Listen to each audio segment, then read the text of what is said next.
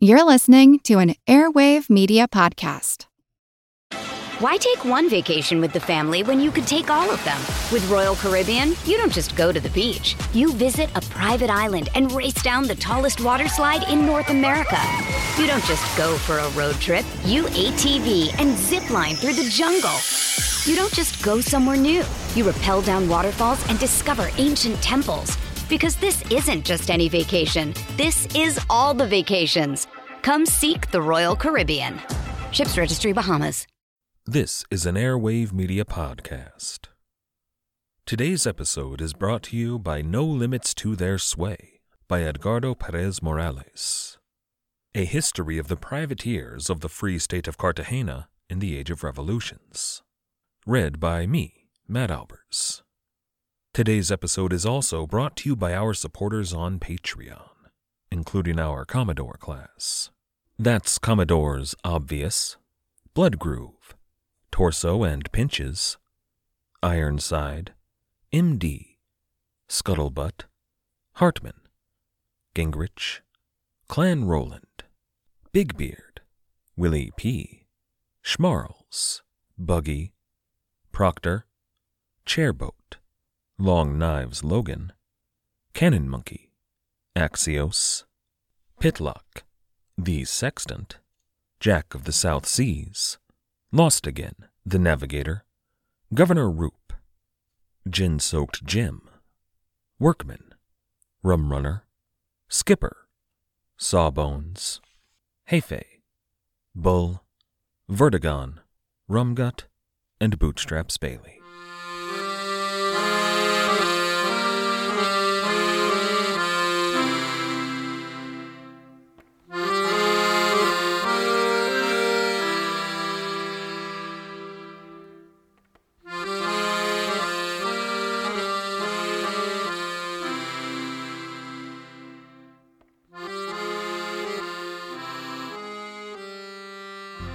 Hello. Welcome to the Pirate History Podcast. My name is Matt. Thank you for listening. We left Captain Kidd and the Adventure Galley at the island of Madeira. They were collecting wine and water, two very important commodities for any ship, especially those on seafaring voyages, but we're going to be covering several thousand miles today, and we're taking off at a run, so let's jump in. This is episode 243. Ye Honesty of His Design. They only stayed at Madeira for a few days. It really wasn't the kind of place that a crew could kick up their heels. Richard Zacks uses a nice turn of phrase. He says that Madeira was an island of black-skinned slaves serving black-coated Portuguese. It was a stuffy kind of place, rich plantation owners everywhere, and ultra-religious to boot. The men of the Adventure Galley were not going to find what they wanted there. They had just finished crossing the Atlantic. And, sailors in the 17th century were rarely tattooed. You would occasionally see it on sailors who served near indigenous cultures with traditional tattoos as part of their culture, but it wasn't something that had reached the greater maritime world yet. The nautical tattoos, which we often associate with pirates, didn't really come into fashion until the whaling boom of the 1800s. But were they in fashion here in 1696, every man on board the Adventure Galley would have just earned an anchor tattoo. That represented a successful voyage across the Atlantic, a pretty big milestone for most sailors. But of course the men weren't after tattoos. They wanted some pleasurable company. And they wouldn't find it at Madeira. They would, though, on the island of Santiago. Today we just call it Santiago, but at the time it was Saint Iago, in the Cabo Verde Islands. I know there's not a lot of difference there listening to it, but there is a space in Saint Iago in contemporary source documents. While Madeira was off the coast of Portugal, the Cabo Verde Islands was off the coast of Western Africa. By the time Adventure Galley reached Saint Iago, they would have almost earned another tattoo. A swallow, not a sparrow. You'll sometimes see them called sparrows, but that's thanks to Jack Sparrow. No, a swallow represented a sailor having traveled 5,000 nautical miles. And on a voyage from New York to Madeira to the Cabo Verde, they very nearly had.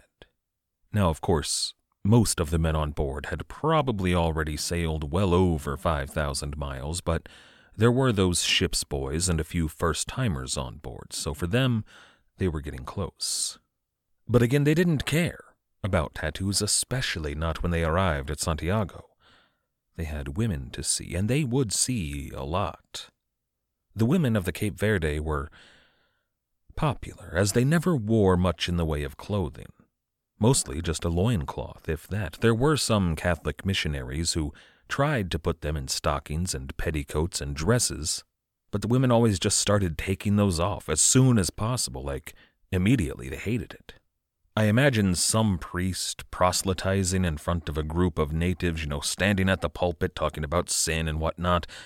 But then there's this group of women just standing up and pulling off their bonnets and struggling to get out of all of those restrictive articles of clothing. I can picture the priest stammering and saying, no, put your clothes back on, with a bunch of women hopping around on one foot trying to pull a stocking off. But then, once all of the women are back to a state of nudity and comfortable, I imagine them sitting back down and politely listening to what the priest has to say. And listening, but not really listening. The women of Cabo Verde, the native women, were famous all over the world, or infamous, depending on your point of view, for their freedom in lovemaking. And it's hard to say how free they really were from a modern perspective. From an early modern, deeply Catholic perspective, anything outside of joyless marital coitus just for procreation is sinful, so it may or may not have been as wild as they made out. But apparently, the women of the Cabo Verde liked presents. You'd bring them a bit of ribbon or some colorful beads, and they'd lead the men away. Not to a secluded spot somewhere, just somewhere comfortable. They were perfectly happy being out in the open in public view. So as you might imagine, the Cabo Verde Islands were a requirement for a number of reasons. The water, first of all. From the Madeira to the Cabo Verde usually used up a ship's stores of water, at least close to. There was also the salt. You'll recall the fancy capturing an English ship at the Cabo Verde that was there for salt. This kind of thing happened a lot, but of course there was the women. And most crews were liable to riot if they weren't allowed to go say hello, which is exactly what the men of the Adventure Galley did. While they stayed at Madeira for only a couple of days, they stayed at the Cabo Verde for a couple of weeks. They finally departed at the beginning of November 1696. And for a while, the voyage was uneventful. They didn't see land for weeks. Likely they spent some time fishing and a good amount of time drinking, but nothing worth recording happened in that time. By the time they reached the equator, they would have earned a couple more tattoos. Every man on board would have earned a swallow, had that been the custom at the time, but also a tattoo that, depending on the era, can change. These days you'll often see a turtle, or maybe a compass, but when maritime tattoos first became a thing, they would get a tattoo of the god Neptune, holding his trident, that symbolized crossing the equator. There also would have been a celebration on board. For all of those who had never crossed the equator before, they would have been hauled up by a length of rope and dunked into the sea, followed by a salute from one of the ship's big guns and then a copious round of drinks. So it was an uneventful voyage. But elsewhere in the world, ships were dashing here and there carrying news of William Kidd. They recounted his behavior. They shared the news that he appeared to have gone rogue, that he was leading not a pirate hunting expedition, but a pirate ship. While the Adventure Galley was enjoying a leisurely voyage south, ships from the East India Company or the Navy were all sharing the news that Captain Kidd was not to be trusted. 33 degrees south of the equatorial line, on the 11th of December, the ship's log for the Adventure Galley recorded, quote, "Extraordinary foggy weather coming and going, increasing and decreasing very suddenly." Still, though, the men got to work. They unfurled all of the sails and hoped that they would catch some wind, but so close to the equator it was often difficult to catch a breeze. It was in a situation like this that the oars would be helpful, although, of course, the men weren't happy about it. While they were waiting for the wind, though, up in the mainmast, through the fog, a lookout spotted a tower of sails on the horizon. They would not have called the lookout's perch a crow's nest, not yet, but it was essentially the same thing. A man high up on the mast with a platform and a spyglass keeping watch. The sails that he spotted, though, clearly belonged to a massive ship. And this was a tense moment. A massive ship could be some fat merchantman. But that was less likely than it being either a warship or a heavily armed East Indiaman. Captain Kidd and his mate, Henry Reed, both took out their own spyglasses and rushed to the rail to see what they could see. In the paintings of Captain Kidd done by Howard Pyle in the early 20th century, he's shown in a dark coat with a bright red kerchief and a wide-brimmed, flat-topped hat. He looks like a villain. But that's not how Captain Kidd actually looked on board.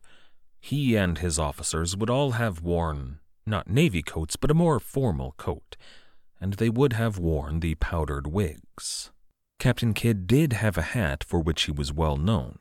It was a wide-brimmed affair that was not pinned up for firing a musket, so in that respect it's fairly accurate. But here in the early morning there was no sun, just fog, so he wouldn't have been wearing it. But before Captain Kidd or any of the others on board could identify the ship or even spy a flag through their glasses, the lookout called out again, "Sails!" Another ship had appeared, and then again, sails, and again and again. Soon enough there were 5 ships on the horizon, all of them with a heading right toward the Adventure Galley. Nobody yet knew where they were from, but they were certainly dangerous. So Captain Kidd ordered some of his men to work the sails, another group to work the oars, and told them to run for it. The crew ran for hours, and they did pretty well. Most of the ships chasing them fell behind. Adventure Galley was clearly losing them, but one ship in that fleet kept up, in fact, appeared to be gaining on the Adventure Galley. She was a sleek ship and just cutting through the water. Adventure Galley was losing the race. So shortly after noon, Captain Kidd ordered his men to furl the sails and put up their oars, and waited. As evening approached, that warship caught up with the Adventure Galley, but she did not pull up alongside her. She didn't hail her. That warship, and the pirates could now see she was a warship, a fifth-rate ship of the line. She pulled up fairly far from Adventure Galley, but still within range of her guns. And all of the men could now see that she was flying the King's Jack, that precursor to the Union Jack used in the Navy, which might have been a relief. Maybe. Life on board a Navy ship, as we should all know quite well, was awful. A Navyman could expect at the end of the day to receive a piece of hardtack so hard it chipped his scurvy-ridden teeth, and, if they were lucky, a pig's ear that had the color of a metallic rainbow. Beyond that, they were almost always paid with IOUs, so if they managed to make it home, their families were destitute, homeless, and dead. The Navy was an awful, awful experience for all of the regular enlisted men. And never forget, if they were so impertinent as to complain, those men would be beaten at the mast within an inch of their life with a cat of nine tails. That is, if they weren't just killed. So while there may have been a moment of relief that it wasn't an enemy vessel, I imagine a lot of the men thought something like, "Oh good, it's not a French ship, they're not going to kill us, oh crap, it's English." Within a couple of more hours, though, the rest of the fleet had caught up. The second biggest ship was an East Indiaman called, and this is a very creative name, East India Merchant. That was a company ship under a Captain John Clark. There was another company ship, the Scepter, under a Captain Finney, but all of the other ships in this squadron were Navy ships. That particularly fast sixth rate was called the Tiger, the one that had caught the Adventure Galley. There were 3 other ships of the line, either 5th or 6th rate, called the Kingfisher, the Vulture, and the Advice. There were also a number of frigates kind of hanging around, keeping an eye on the perimeter.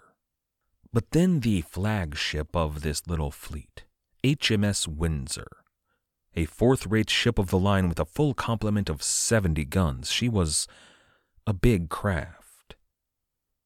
The Windsor was under a Commodore Thomas Warren.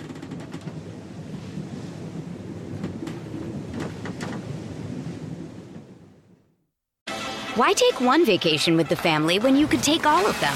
With Royal Caribbean, you don't just go to the beach. You visit a private island and race down the tallest water slide in North America. You don't just go for a road trip. You ATV and zip line through the jungle. You don't just go somewhere new. You rappel down waterfalls and discover ancient temples. Because this isn't just any vacation. This is all the vacations. Come seek the Royal Caribbean. Ships Registry, Bahamas. Another day is here, and you're ready for it. What to wear? Check. Breakfast, lunch, and dinner? Check. Planning for what's next and how to save for it? That's where Bank of America can help. For your financial to-dos, Bank of America has experts ready to help get you closer to your goals. Get started at one of our local financial centers or 24/7 in our mobile banking app. Find a location near you at bankofamerica.com/talktous. What would you like the power to do? Mobile banking requires downloading the app and is only available for select devices. Message and data rates may apply. Bank of America N.A., member FDIC. Commodore Warren was... Well, you know how the Navy had been having trouble in the 9 Years' War. They kept losing battles, like the Battle of Beachy Head, or the action at Barfleur, or La Hogue. All of those were battles that England lost, rather spectacularly, despite usually having more ships than France did. Those 3 battles, and all of the losses they entailed, very nearly crippled the Royal Navy. They almost won the war for France. If it weren't for that sudden infusion of cash from William Phipps and La Nuestra Senora, well, they wouldn't have had the funds to rebuild the Navy. The reason that England kept losing those battles, it wasn't because of the quality of their ships or a lack of ships or the quality of guns or the quality of men or a lack of either. They kept losing because the Navy kept promoting men like Commodore Thomas Warren. Thomas Warren was an idiot, a vain, stupid, cruel idiot. Captain Warren was at all of those 3 battles we just mentioned. And at the first of them, the Battle of Beachy Head, that's the battle, the last battle that Henry Every fought with the Royal Navy. It was the battle that convinced him, you know what, this Navy is done. I can't serve with them anymore, and he left to go work for the private sector because he saw just how inept the men in leadership positions were, and the man that convinced him of that was Commodore Thomas Warren. During the battle, in a ship-of-the-line battle where ships need to stay in the line of battle, Thomas Warren saw an opening. He saw glory and prestige in his future, and he broke the line and went to try to attack the French, therefore leading to the defeat at the Battle of Beachy Head.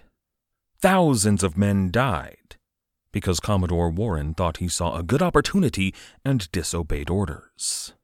So what did the English Royal Navy do to a man who had just lost so much for them?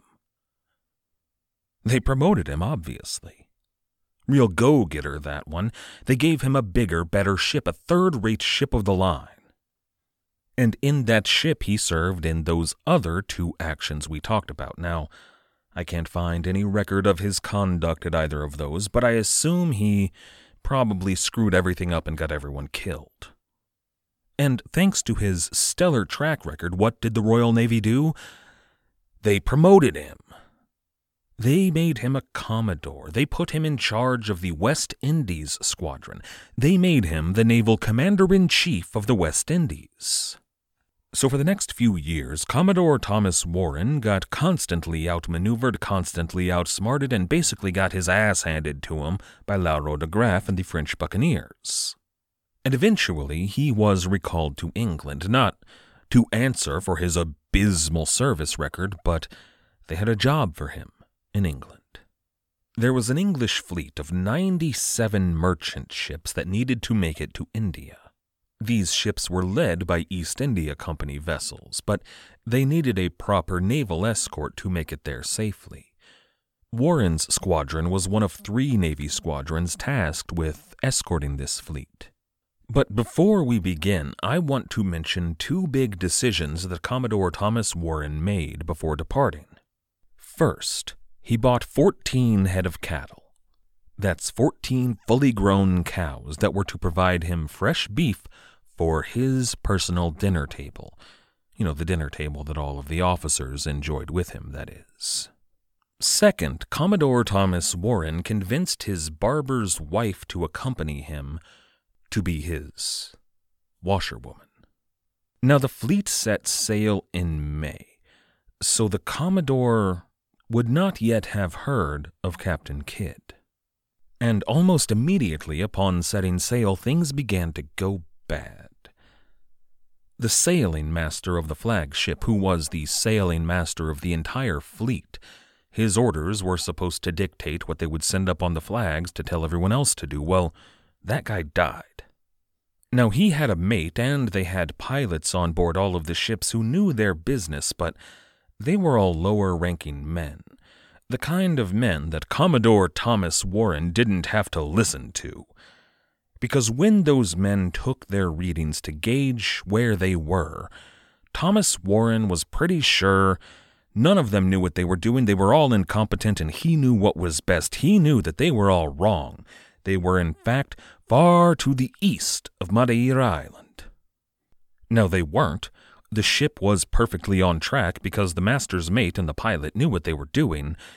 But Commodore Thomas Warren decided to overrule all of them and moved the fleet farther to the west.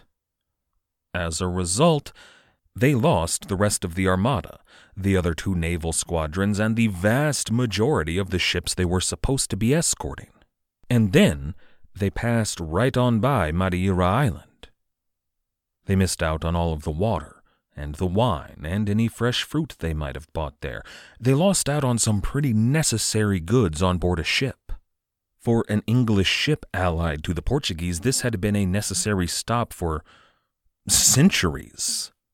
And he missed it. So the Windsor Squadron, those 2 East Indiamen, the Windsor, and the rest of the Navy ships, they continued on south. Now, it became pretty apparent that they had missed the Madeira because of these miscalculations. And rather than accept his mistake and let the men who had been right the first time do their jobs, Commodore Warren again took a look at the calculations they were making. They were coming up on the Cabo Verde Islands, and, well, he knew that they were just a little too far to the east for all of that. So once again, he ordered the fleet out to the west, further into the Atlantic Ocean, which pushed them way, way too far to reach the Cabo Verde. This time, though, his pilot pushed back. He said, "Look, I'm pretty sure that we're on track to hit the Cabo Verde, and if you push us out too far to the west, we're going to miss out on that. And we really need to stop there, or we're going to run out of, food and water and stuff." Commodore Warren had him put in shackles, tied to the mast, and beaten to death. So they sailed west. They missed the Cabo Verde, and they missed their second chance for water. The situations on board all of the ships in this fleet had turned into a nightmarish hellscape of human suffering. The men on board all had scurvy by this point. They looked like zombies. They had open, festering sores, oozing pus and blood and just, inside human goop. They had their teeth falling out of their head, and they were all so gaunt they began to look like, well, it's a crass metaphor, but Holocaust victims. The men who weren't able to work anymore, who were too weak to stand, well, there was the beatings will continue until morale improves kind of attitude on board. Only, of course, they died. On the Commodore's flagship alone, 250 men had died by this point. But those who hadn't, those who still lived, well, it was worse for them. The surgeon on board was in despair. He lamented all that was happening around him. He was recorded saying that God had, quote, damned the men by not dying. The men who were left were reduced to a quart of water a day. That's a quarter of a gallon. For our non-American friends, that's just about a liter, which is not enough to survive on.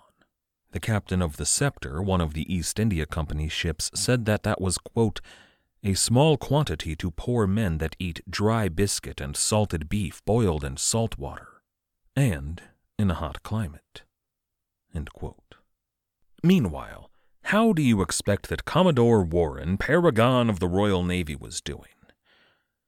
Well, while his men were dying of thirst and eating salted beef and busy looking like zombies, well, he still had 12 cows on board.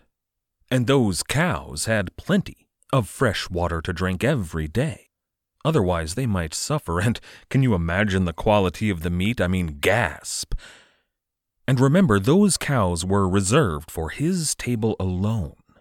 He maybe could have slaughtered some of them and given the men a meal of fresh beef, not to mention giving them a brief respite from salted beef and saving them the water that the cows were drinking every day for the human beings. But no, he was a scumbag.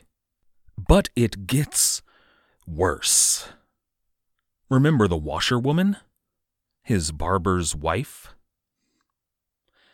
Well, she was, surprisingly, still doing his laundry and doing it, get this, in fresh water.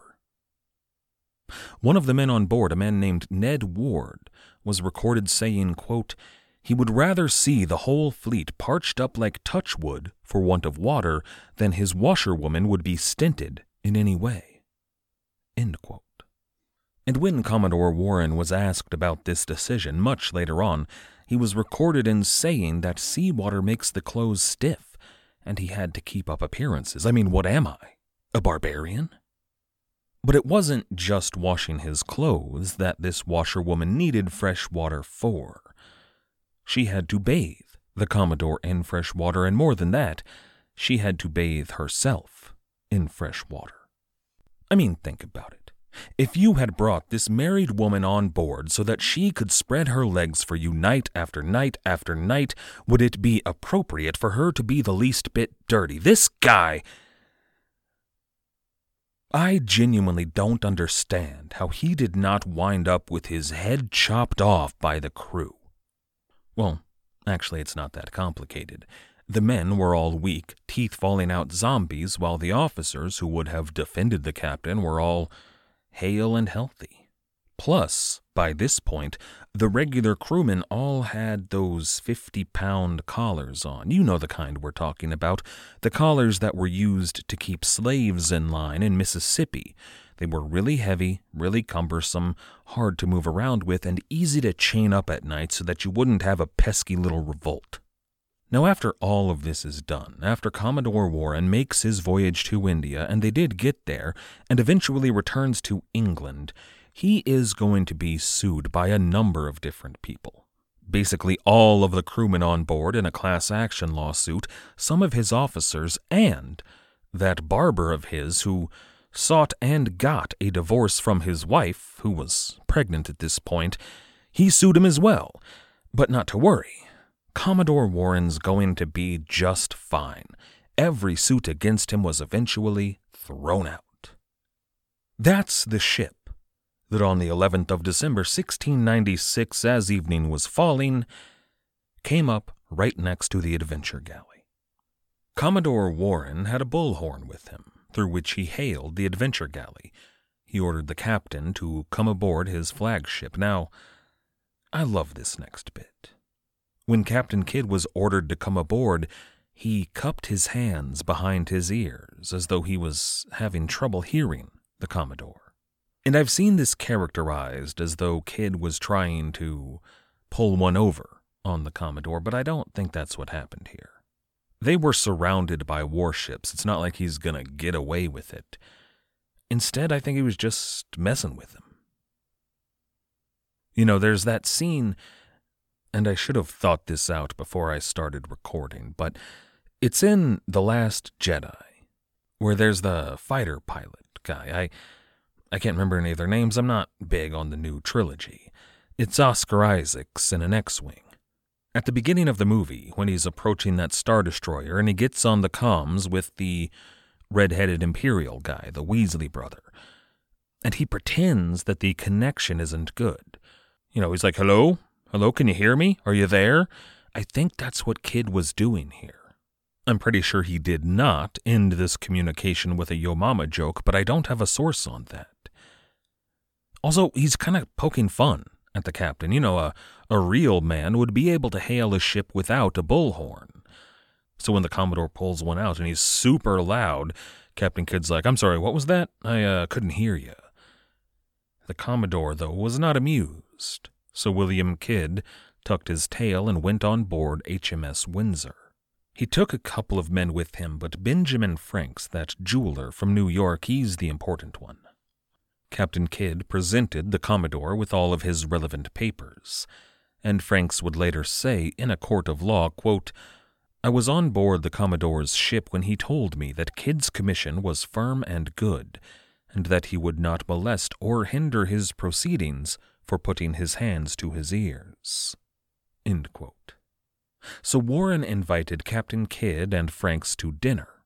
They toured the deck before dinner was ready, and Kidd and Franks noted that all of the men were gaunt and skinny, looked like zombies, and had those 50-pound collars around their necks.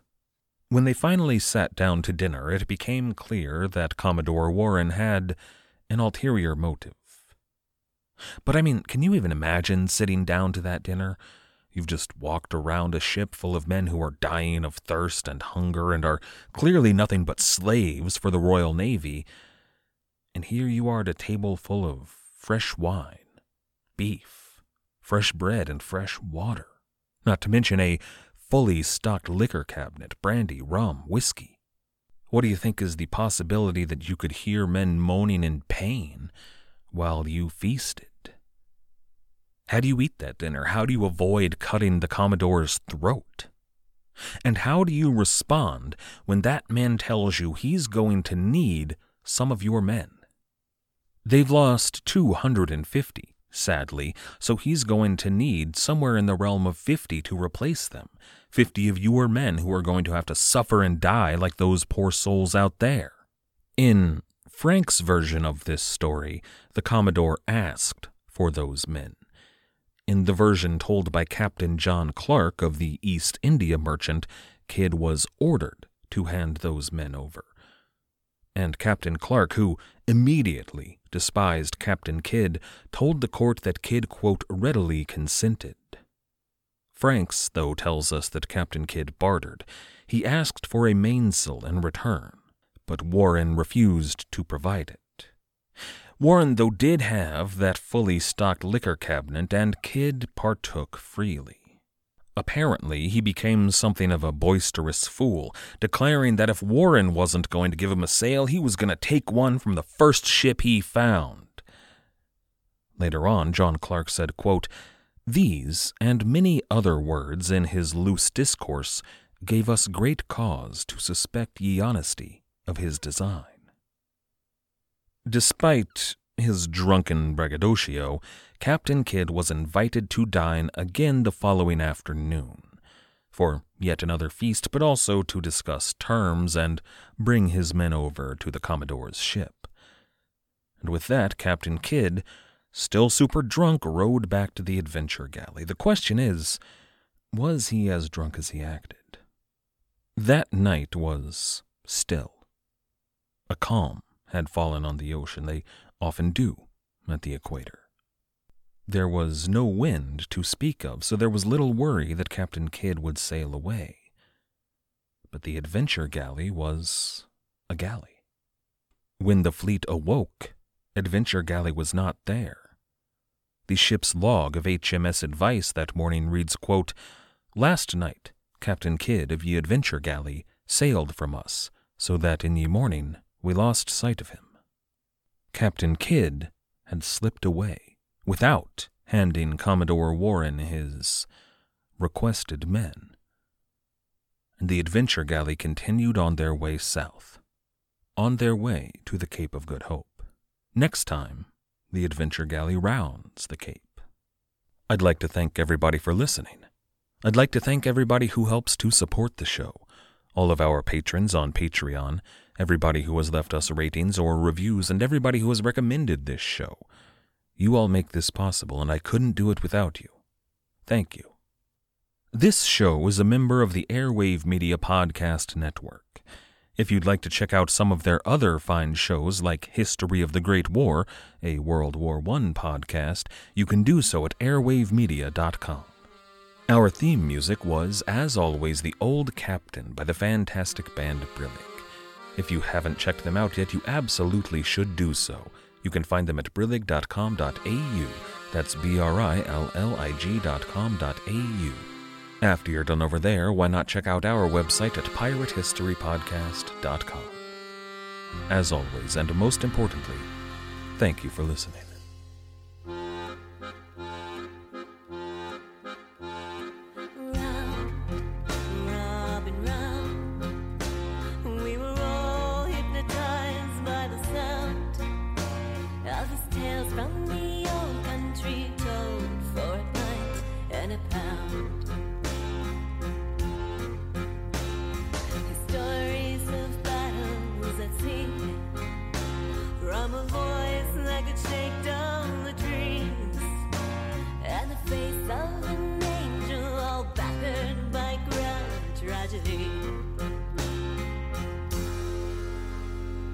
Raise your glass in the air with a tear in your eye.